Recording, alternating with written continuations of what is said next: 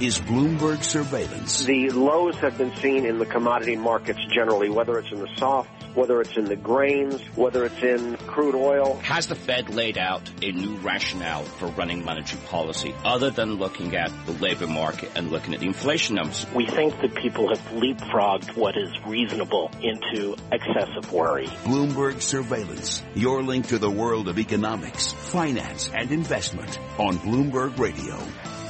Good morning. I'm Michael McKee along with Tom Keene. It's 7 a.m. on Wall Street, where we are 5 weeks into a rally and counting. Stocks closed Friday up for the year, finally. And indications are we'll at least start the day higher in the U.S., something we haven't had for a while. A merger Monday. Among the deals announced so far, data company IHS buying Market, Sherwin-Williams buying Valspar, and W.L. Ross buying chemical and plastics distributor Nexeo Solutions. There's also talk Monsanto is exploring deals with BASF and Bayer. That's helping stocks in Europe right now. The Stock 600 is, we'll call it unchanged on the day. The DAX index at the moment is up 48 points, 0.5%. The euro at the moment is a little bit higher, 112.80, not a whole lot. Here in the U.S., futures are a little changed. We'll call the S&P up by a point. The Dow futures are up 13 points. That's 0.1%. NASDAQ 100 E-mini futures up by 3 points right now, 0.1 as well. Dollar index is lower still, 95.043, heading for 94 perhaps. Bonds at the moment, the 10-year 1.87. Your 5-year note going for 1.33%, 83 basis points, the 2-year note. Oil has been lower all morning, pared its losses. Brent crude 41.17, down 0.1. West Texas at 38.95, down 1.2%. That's a little bit of drag on stocks as well. But for the moment, in general, investors shrugging off geopolitical concerns, something Ian Bremmer can't do. The head of the Eurasia group worries for a living. Ian, good morning.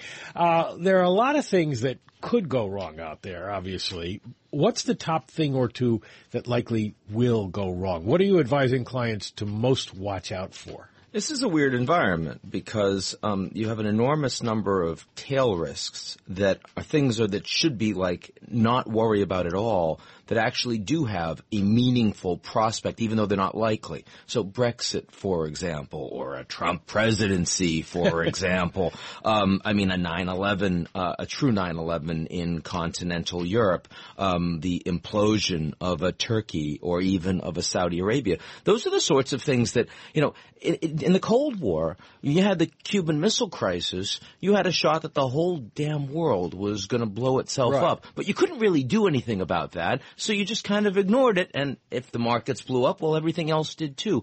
Today, it's not, you don't have the prospect of Armageddon, but what you have is a meaningful possibility that one of these 10 horrible things is actually going to happen, and you don't know which one. It's a much more complicated geopolitical environment today for the markets. Let me just interrupt for a second. We have another hot headline. Apparently, Marriott came back with a new offer for Starwood, $85.36 a share, and Starwood now says that's the superior proposal to Anbang. The Chinese proposal came out last week. So the bidding war underway for Starwood. Interestingly enough, you mentioned Cuba. Starwood signing a deal to manage hotels in Cuba.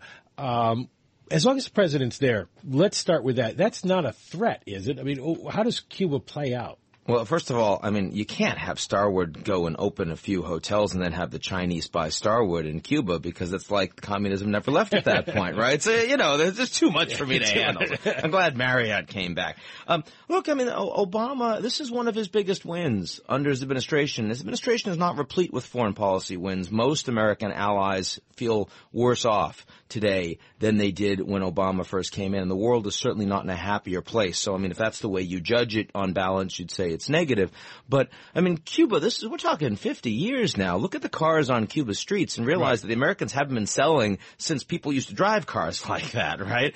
And this is long overdue. There's going to be extraordinary tourism. There's going to be extraordinary investment. And the Cuban government itself won't be able to stand up to it for very much longer. That's a positive. That's a key question, because the Cuban government hasn't seemed very interested in a lot of what American companies are rushing down there to offer. No, and it's precisely because they understand that American-style globalization will mean the end of that regime pretty quickly. But the Cubans don't have other places to turn. They're not getting huge cash from China. The Soviet Union's not around anymore. The Russians don't really care. And the Venezuelans, who were the one holdout that were putting cash in, I mean, they're about to default by the end of this year, and Maduro's basically done. Low oil prices will do that to you. So Cuba had nowhere else to go. And when the Americans cracked their foot in the door, the size of that relationship is so overwhelmingly asymmetrical that it's going to be almost impossible for the Cuban government to stand up and say, no mas, we can't handle it anymore, right? I noticed, Tom, that he had tweeted over the weekend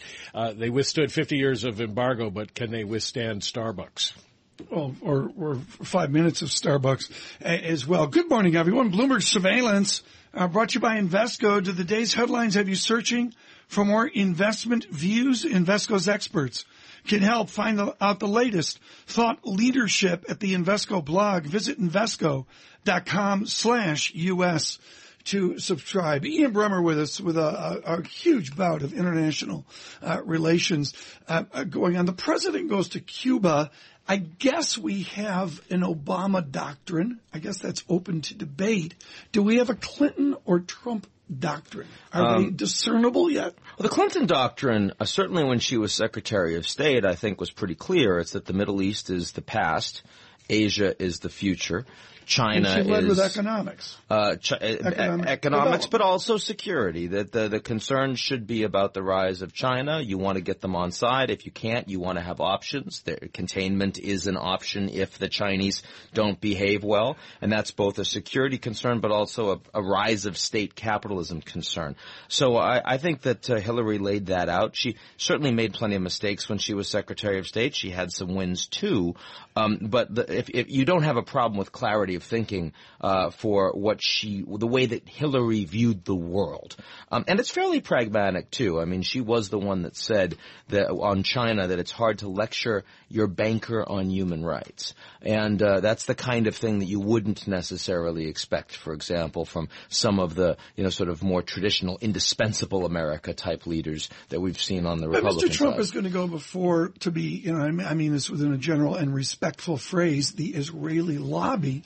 We're going to learn more about Mr. Trump's doctrine in the coming weeks. Do you discern it at this time? Can you give us a briefing on what you've seen so far in foreign policy? I don't know why you'd think we're going to learn any more from Trump.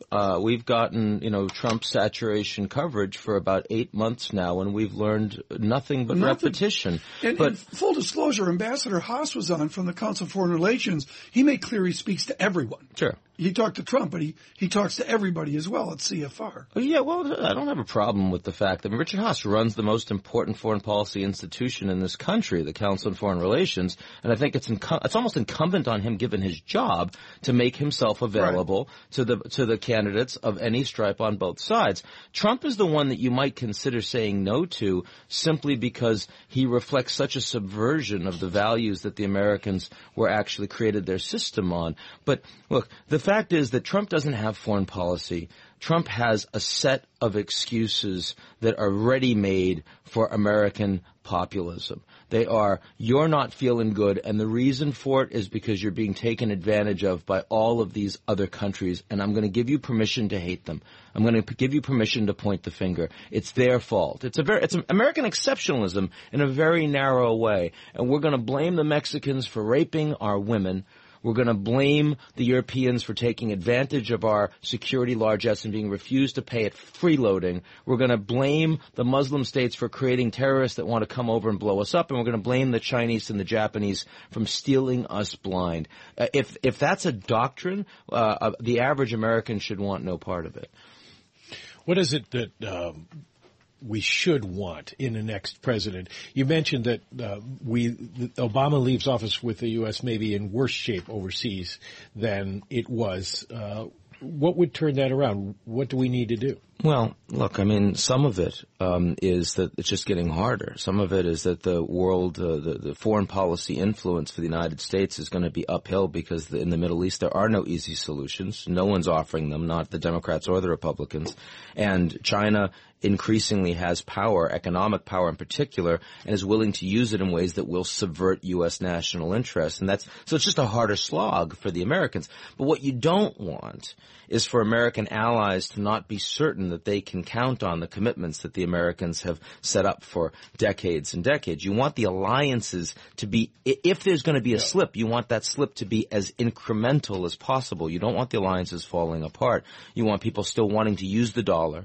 You want people still wanting to come to the U.S. and study and make lives here. And you also want them feeling that American influence and projection of power is significant.